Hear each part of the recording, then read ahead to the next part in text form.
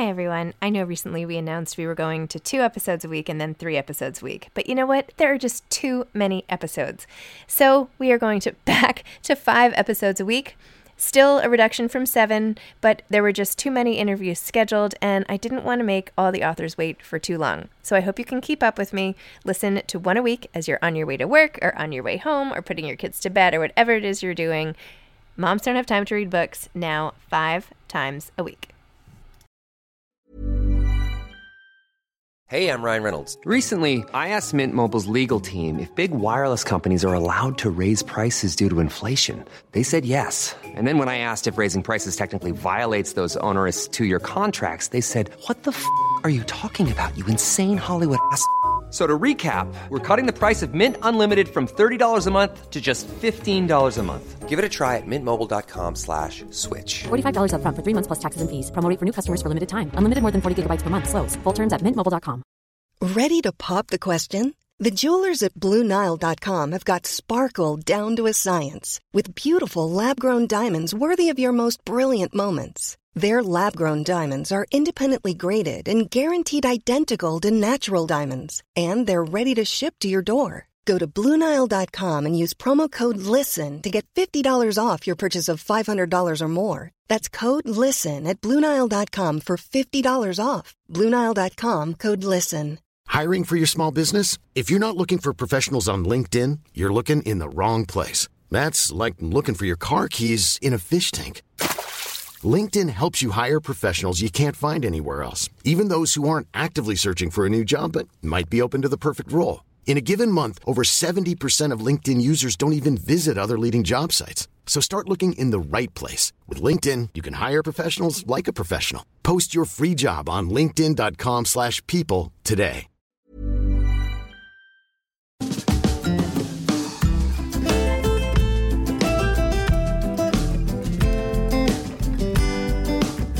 Hi, I'm Zibby Owens, and you're listening to the award-winning podcast, Moms Don't Have Time to Read Books. Please sign up for my newsletter at zibbyowens.com for weekly updates about my podcasts, events, and more. Also, follow me on Instagram at Zibby Owens and also at Moms Don't Have Time to Read Books. And finally, join my virtual book club called Zibby's Virtual Book Club, which meets every other Tuesday at 2 p.m. Eastern Time until 3 p.m. and features half an hour of book club discussion followed by 30 minutes of Q&A with the author whose book we've just discussed. You can sign up on my website, zibbyowens.com, under the Virtual Book Club section, or even on Instagram under the link in my bio. I hope you'll find me in all these different channels and enjoy this podcast. Hi, I don't know if you guys know this or not, but I have an anthology coming out called Moms Don't Have Time To, a quarantine anthology, and it comes out on February 16th and has essays by 60 plus of the authors who have been on this podcast. So first of all, please pre-order this book. I think you will love it. I'm so excited about all the authors who are represented. Just to give you a few, Chris Bajalian, Jewel Parker Rhodes, Ashley Prentice Norton, Gretchen Rubin, Rima Zaman, Eileen Zimmerman, and that is just from the first page of the multi-page table of contents. So please pick up this book, Moms Don't Have Time To, a quarantine anthology. It's available anywhere you buy books, Amazon, bookshop.org, and your local independent bookstore. So please pick up a copy. And also, I want to invite you listeners to my fundraiser/launch party the night it comes out on February 16th, a Tuesday at 7 p.m. Bookhampton and the Children's Museum of the East End are co-hosting it for me, and 50 of the authors who wrote essays in this book, as well as many of the amazing authors who blurbed this book, who wrote little praiseworthy quotes at the front, will be there, and you can be there too. So if you go to my website, zibbyowens.com, and just click on Anthology and go to Book Tour, you will see a whole fundraiser section. And for $50, you can attend. You'll get a copy of the book, and you'll get to schmooze on Zoom with all of these amazing authors. This is like going to be the literary happening of February. So please come.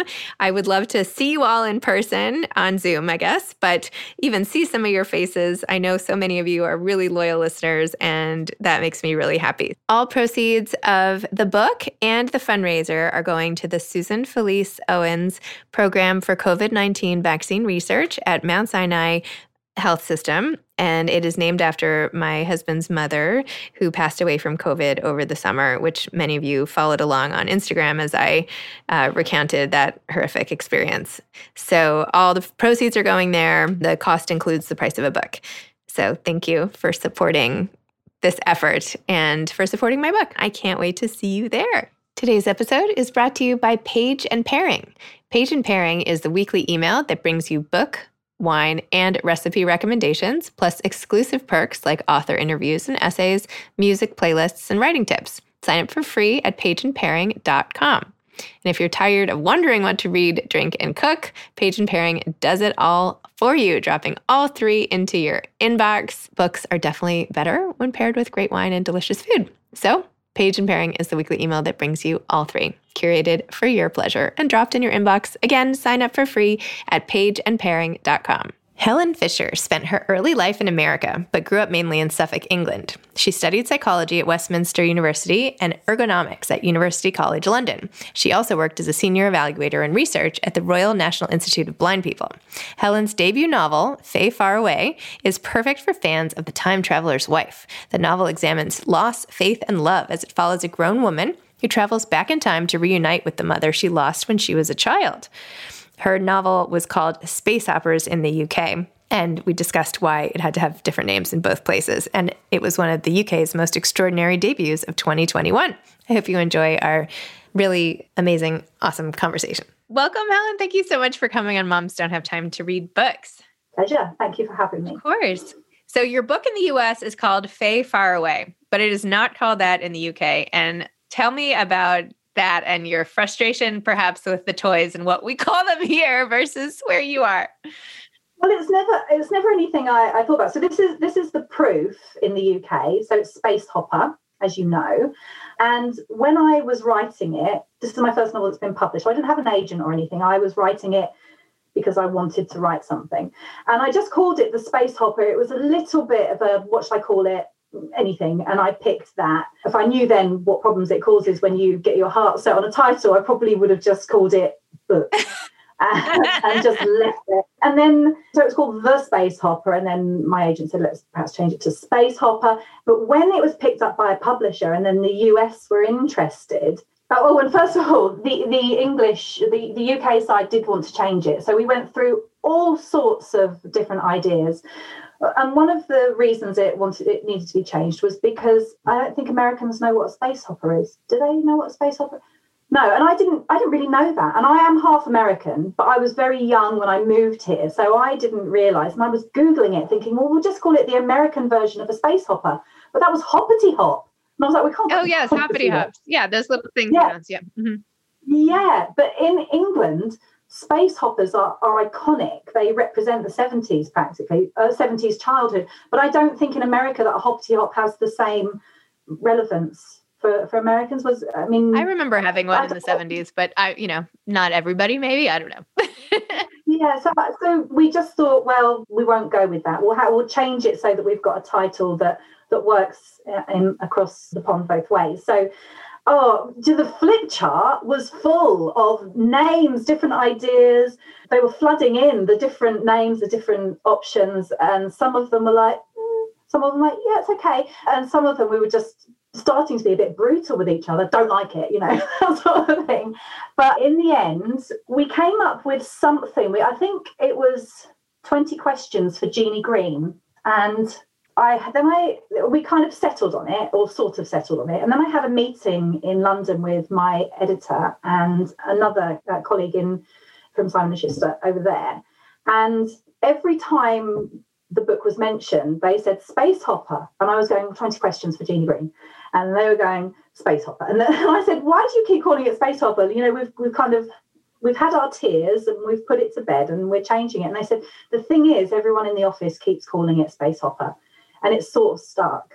So what they then sort of decided that we would have it Space Hopper over here and just something else in the USA. I think that I think the preference is to have it the same name everywhere. But I think on this occasion, they just decided that it was a really strong, iconic sort of word and image to have in the UK, strong enough to sort of keep it.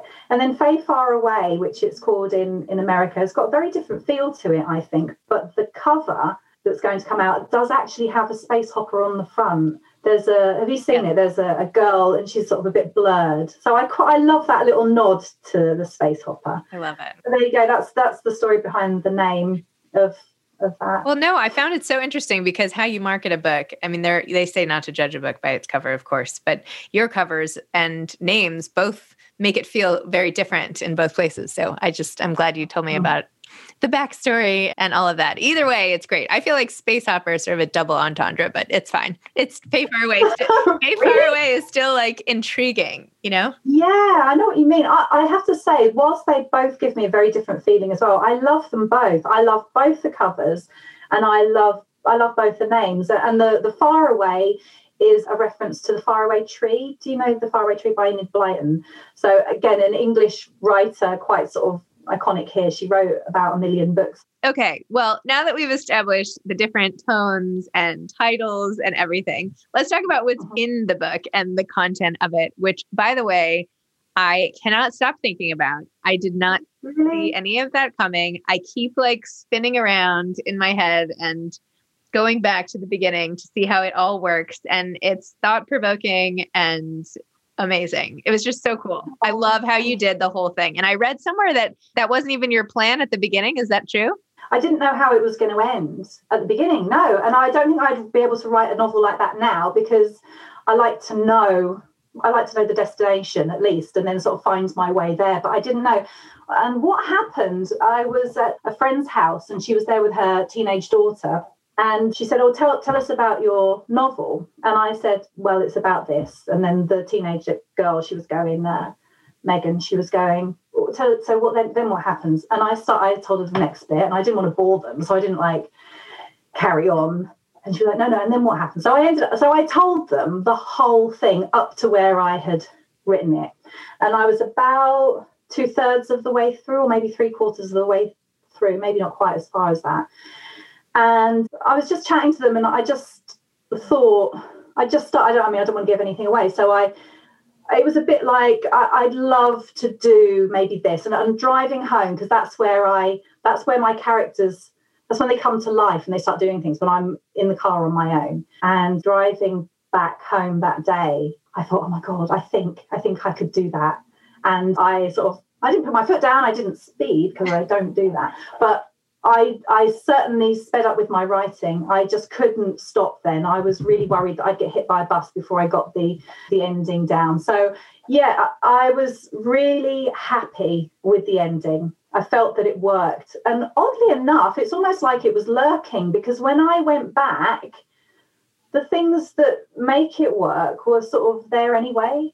A lot of them were there anyway. So I was quite pleased. Maybe it was they do things on their own, the characters in there. They know what's happening before you do, I think, sometimes. It's true. Wow. Well, that's But thank you. Thank you for liking that, and because I'm quite proud of that ending. It's great because I feel like it's hard sometimes to keep people's attention, right? I feel like I hear this all the time from busy people and asking me, like, how do you get to the end? And And, it's great when there's a plot that I didn't know there was going to be anything special at the end. It just made me want to keep reading anyway. So anyway, it was really enjoyable. And also even from the very beginning, I just want to read your opening sentence and maybe a couple other passages.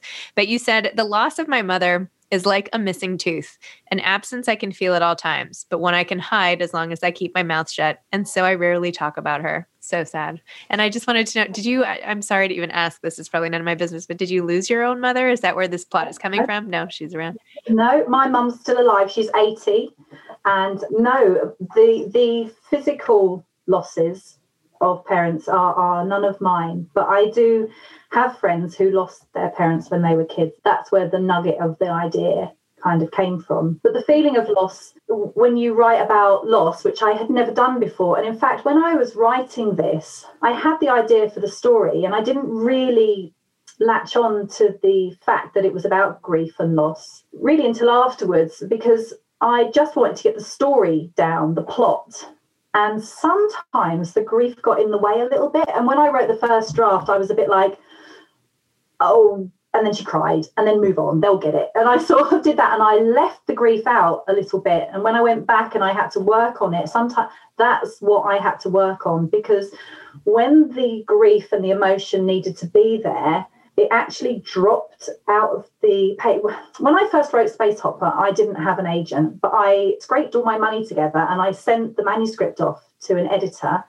And when she came back, she was really positive, but she said the thing you need to work on is when the emotion is supposed to be higher, it just drops off the page. And I start telling and not showing. And it's almost as though I've gone, I can't deal with the grief. So I sort of had to face that head on. So I dealt with loss from a personal perspective, because I didn't ask my friends how they felt about it. I didn't sort of delve into their personal feelings of what it was like to feel loss.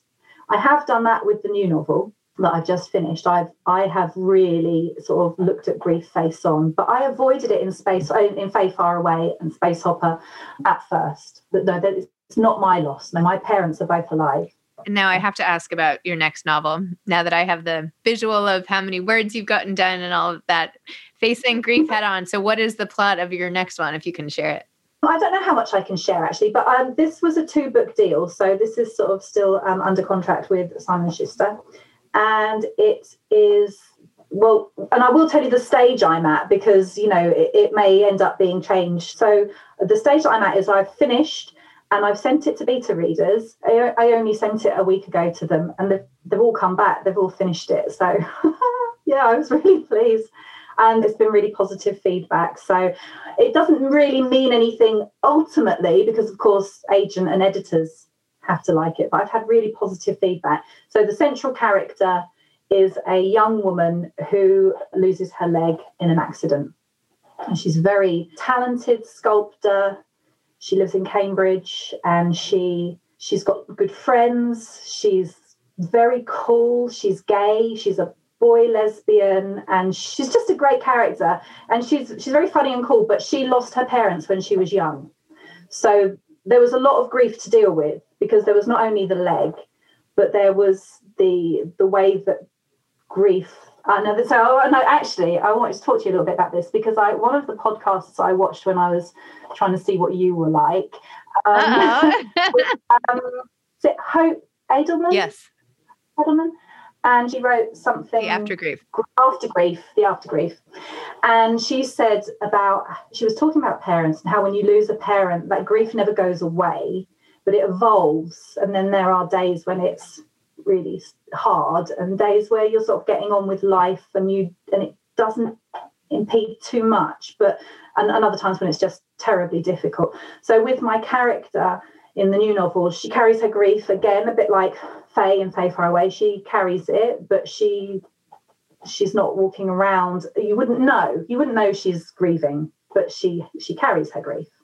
And then when she has this loss, this physical trauma, the grief from the past kind of it overwhelms. It's just too much. It's just a loss too far, really, to deal with, and without her parents being there. But there are a cast of characters who are there for her, and a bit like in Faye Far Away, I like nice people in my novels. One size fits all seemed like a good idea for clothes. Nice dress. It's a t-shirt. Until you tried it on. Same goes for your healthcare. That's why United Healthcare offers a variety of flexible, budget-friendly coverage for medical, vision, dental, and more. So whether you're between jobs, coming off a parent's plan, or even missed open enrollment, you can find the plan that fits you best. Find out more about United Healthcare coverage at uh1.com. That's uh1.com. Many of us have those stubborn pounds that seem impossible to lose, no matter how good we eat or how hard we work out. My solution is PlushCare. PlushCare is a leading telehealth provider with doctors who are there for you day and night to partner with you in your weight loss journey. They can prescribe FDA-approved weight loss medications like Wegovy and Zepbound for those who qualify. Plus, they accept most insurance plans. To get started, visit plushcare.com/weightloss. That's plushcare.com/weightloss. Hey there, it's Michelle Norris. I'm host of a podcast called Your Mama's Kitchen. When I travel, I'm usually looking for a way to find a taste of home when I'm not at home. And one of the things I love to do when I am at home is entertain. And Airbnb allows me to do that. When I was in California recently, I rented a house that had a great kitchen. And when we were sitting around the table, we're all thinking, we're in someone else's house. Someone could be in all of our homes as well. If you have a home, but you're not always at home, you have an Airbnb. Your home might be worth more than you think. Find out how much at airbnb.com/host. Quirky and unusual, yes, some of them, but generally sort of good people. And I don't think that's unrealistic, because they're the sort of people I have in my life. You know, I'm not surrounded by nasty people, and I am grateful for that. But so I've tried to do something similar, which are just, you know, that cast of loving characters that we can hopefully get that heartwarming feeling off. What do you think it is that makes you drawn to writing about grief? I've thought loads about grief in the last few months, because I was asked to do a webinar in the summer called How to Write Grief in Fiction. And I was like, I don't know how to do that. And she said, but you wrote Space Opera and there's a grieving woman in it. And I thought, oh, yeah, well, I don't know how to write it, because I think if it's worked in Faye Far Away and Space Opera, the grief, some of that was either it came a little bit naturally or I got a little bit lucky. Because when I was asked to do this webinar, I did lots of research. So they said to me, you do a webinar on how to write grief in fiction. And I was like, Googling, how do you write grief in fiction? Because I don't know how to do it. And it was really eye-opening. So, of course, I did what you do at the beginning of something. You say, I'm not the expert, but don't let that put you off listening, because I found out some really interesting things that are helpful to me. So I'll tell you all the things that might be, all those things that were so helpful to me, and that have really helped with writing this. And I actually, when I wrote Space Opera, like I said a minute ago, I don't think I was drawn to the grief. I think I was repelled by it. I really found it hard to touch it, because it was like touching an electric fence. I had to go near it in order to make things happen in the book, but I really didn't want to touch it, because it felt like it was gonna hurt. And I did have an emotional time, you know, in terms of writing about the grief in Space Hopper between mother and daughter, just because of what I tapped into to try and make it work. And I don't know how many people do this, but you know, when you're writing and you're trying to feel it, you know, I'd kind of be at the computer or at the keyboard going, I'd be trying to feel it and trying to tap in, trying to remember what it was like to feel hurt or feel abandoned or feel betrayed, and try and tap into that. And I think you've got to be willing to feel the hurt yourself in order to get it down authentically. Otherwise, how are you going to do it? You can't pretend. It's a bit like pretending you like a Christmas present. You've got to really pretend you like it to sort of to give that. Otherwise, they're never going to believe you. And so, yeah, with Space Hopper, I wasn't drawn to grief. I just didn't think about it. It was a side effect to her. I was kind of interested in the other part of the plot. Later on, I've become I'm more interested in it now. And I read it. I've been reading it to my son. So it's been interesting to sort of see, you know, how it's felt. I felt much more removed from it. So I've been able to look at that part of it. I am rambling now. What am I talking about? Love it. Start asking another question. Move on. There's another line I just wanted to talk about. What you said, I realized I knew nothing about this woman, even though I loved her with all my heart. And I just underlined it as I read, because so often with our parents, we feel like we know them, but we have a side of them, right? It's a perhaps carefully chosen, perhaps not, but it's a side nonetheless. And there's so much we don't know about our parents. And now as parents, there are things that like my kids might not know about. I hope they're not listening. Nothing specific, nothing too, you know, revelatory in any way. But there is this sense of, can you love someone wholly if you don't know all of them? I don't know. It just like raised some question marks. So I don't know if you gave that line any thought, or it was just a throwaway, but it made me pause. I give every line a thought, and I mean that. I mean that. I really think about every line. But yeah, it's interesting, that one, because especially like I've sometimes been with my mum, and then one of her friends will turn up, and I'm watching them going, "Who are you?" Looking at my mum, thinking, "You're never like that when you're just with me." And yeah, I think that more than the grief, I'm quite drawn to the fact that we know that you present yourself in different ways to different people. I think parenting is the strongest version of that. But we feel like we know our kids, or they know us, because we're around them so much. But I know that I have friends who I am a completely different person around compared to other friends. And I guess with parents, you know, it's the same. But I don't know if there's a generational thing as well. Like, my parents would have wanted me to think that they had always been good and never sort of stepped out of line. My daughter asked me the other day if I'd ever skived off school. Skived, is that an like English? Cut school, to cut school. Yeah, cut school. So, you know, I did once or twice, but it was horrible. And so I said to her, yeah, I did. And then I found myself sort of sitting on the other side of a hedge outside the field and feeling really weird and lonely, and knowing that all my friends were in the classroom and they might be bored or annoyed, but they weren't on their own. I just felt really out of place. So I said, I just tried to get back into the school. And so it was quite nice to be able to share it. I think we do that a bit more these days. We think, well, it might be useful to tell our kids that we weren't perfect, because then they can let us know when they've done something wrong or whatever, and not feel so intimidated. But then you don't want to be a really bad influence. Yeah, my mum's skived off. I'm going around smoking, and there's a line to be drawn, isn't there? But I think it's better to talk more. I'd have loved to know my parents a little bit better when they were younger. How old are your kids? My son's 10 and my daughter's 12. Excellent. How old are yours? I have 13-year-old twins, boy, girl. And then I have a 7-year-old and an almost 6-year-old. So you've got 4 kids. Wow. Yeah. Lovely. And they're all doing homeschool as we speak. And so far, we haven't been interrupted. So it's like a miracle. Wow. So they're not going into school at the moment? Hopefully after the... So over here, the kids are going to school, which, you know, a bit different. But it's good that you're able to homeschool so well. It really wasn't working here. I mean, it's not home, like it's remote. The teachers are on it. But yeah. Not to say I got the supplies and all the rest of it. Well, I thought this book was amazing. I love your personality. I'm like so excited for what's going to happen when this book comes out. I just had to get that out. And I just want to know, aside from the flip chart, which I'm obsessed with, and I'm going to go start one as soon as we get off, and aside from the motivation and the regular writing, what advice do you have to aspiring authors who are trying to write a novel that gets picked up and that you start, and I know you started writing later in life and this is like a dream come true. So maybe tell me a bit about that and then go into your advice.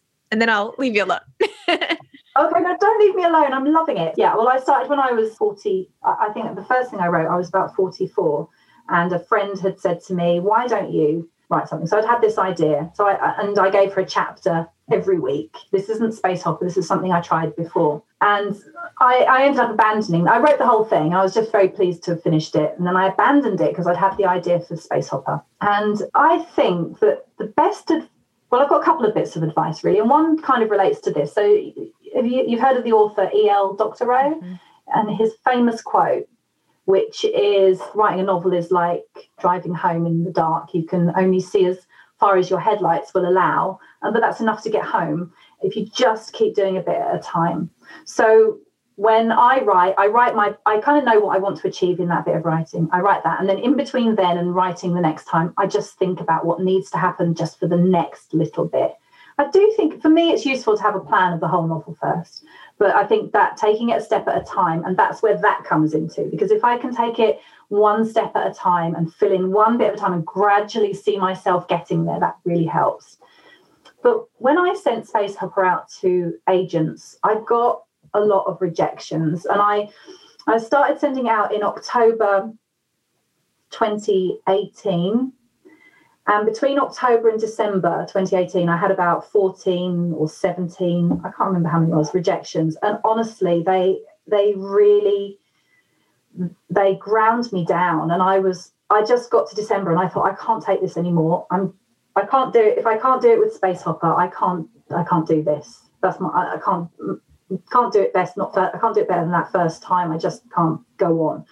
And then quite a strange thing happened. So in the October that I started sending out, my ex-husband's fiance, who I get on well with, hadn't always got on well with, but we do get on well. She loves books. Okay. I didn't realize at the time quite how much she loves books. And she said to me, can I read your novel? And I was like, I don't know if that's a good idea because, it's kind of, she said, I'll read it. I won't tell anyone. Anyway, she read it. She said she loved it. And she said, I've deleted it. And then, so I got all those rejections. And in December, I gave up.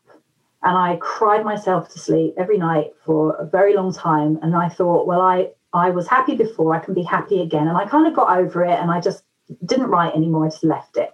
And then in February 2019, this girl, Sarah, sent me a message and she said, I've just finished reading a book and it's not the same as yours, but I got a similar sort of feeling, that kind of 70s vibe and that sort of just that mother-daughter thing. And she said, it just reminded me of your book. And that's it. She just wanted to tell me. And I was like, oh, that's nice. And then the next day I was in Waterstones, the bookstore, with my kids, and I saw the book that she was talking about, and I flipped to the back thinking, I wonder if the agent has been mentioned. And she was. So I thought, I'll just send it to one more agent, her. And I sent it to her, and I thought, then I Googled her, and she's like a super agent. And I thought, I've got no chance here. But I sent it anyway. And a few days later, I had a message from her assistant saying, it's Judith Murray from Green and Heaton. She said, she's loving the first few chapters. Can you please send the rest of the manuscript? I was in the cinema at the time with my kids and like my friends and their kids. And I was like, yes, like this. And I didn't care. I didn't even want to watch the film. I was like, I've got to go home and send this. Somehow I managed to get through the film, sent the manuscript, and it all happened very quickly. So that was February, and I met my agent on the 1st of March. So my point is, and every aspiring author is told this, you've got to find the right agent, because if you don't, it doesn't matter how brilliant it is. If it's not for them, they have to get passionate about it. So I would say read stuff, if you can, that you think is something like yours, just got that same feel, and find the agents that worked on them, because genre for me wasn't enough. One of the problems with, I'm sorry, I'm going off on a bit of a tangent, but one of the problems for me with Space Hopper and Faye Far Away was that because it had a time travel element, but it's not science fiction, it's not fantasy, it's not really about time travel at all. It's about loss and grief and hope and, a longing that a lot of people have, everybody has. But if I sent that book to agents that were interested in science fiction and fantasy, they weren't going to be interested. But if I sent it to any other agent, they're like, oh, it's time travel, it's not for me. So that was really tough for me to sort of get the right agent. And luckily with Judith, she sort of saw beyond the time travel element. And what was the other book? It was The Queen of Bloody Everything. Huh. Well, now I have to go read that. That's really strongly set in the 70s, and a very strong mother-daughter relationship. No time travel.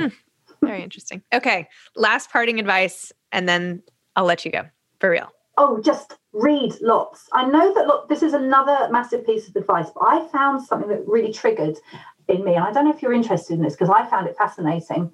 So everybody says read a lot because actually, you're reading, you're getting ideas, you're sort of, for me, it's like sometimes I'm a bit boosted if I think, I think I could do better than that. And then sometimes I read something and it's so great, I'm overawed and I'm like, I'll never, ever be able to write something this good.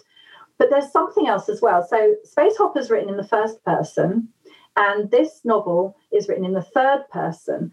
And what I found was, so I read loads when I was writing this, or just before I was writing it, and while I was thinking about it, and then when I was actually doing it.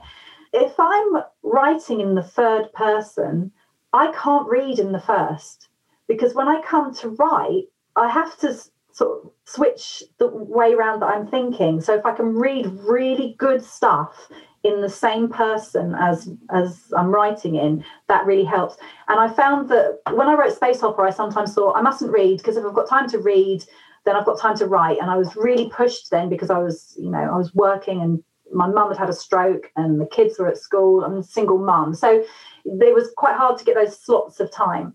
But I would say if you can read, it seems in me, reading seems to trigger a writing button in my brain. So it does that. I would advise that. Love it. I'm sorry, I talk so long about stuff. I love it. This is what it is. It's a podcast, so I can listen to people talk about really cool stuff. So in my mind, this is perfect. It's a perfect podcast. Well, Helen, thank you so much. By the way, it almost reminded me in terms of feel. I don't know if you've read Rebecca Searles in 5 Years. Have you read that book? No, but I'm going to write it down. Oh, I don't need to because I can watch the podcast. Oh, yeah, you could just. In 5 years, so what's it about? It's a similar kind of alternate reality thing, but it's really about love. So anyway, you might want to check it out. I do want to check it out. All right. Well, thank you. And you're so delightful. And I don't know if we'll ever end up in the same place, but it would be great to grab a drink or something at some point.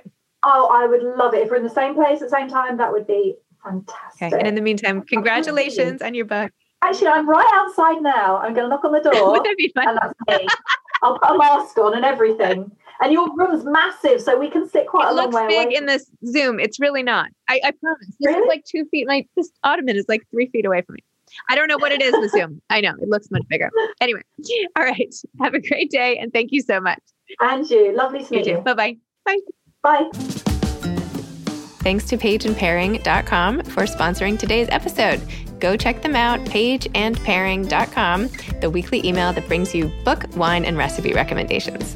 And just a reminder again, please pre-order a copy of my book, Moms Don't Have Time To, a quarantine anthology, and go to my website under the anthology tab for the fundraiser. And I hope you'll buy a ticket and join me and I should have mentioned all proceeds go to COVID-19 research. So please join me for the fundraiser. Thanks so much. Thanks for listening to this episode of Moms Don't Have Time to Read Books.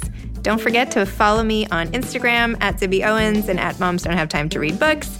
Also sign up for my newsletter at zibbyowens.com and sign up for my virtual book club and meet lots of authors on Zoom every other week. Thanks so much to Steve and Ryan at Texture Sound for the sound editing. And thank you to Morning Moon Productions for providing this fantastic intro and outro music.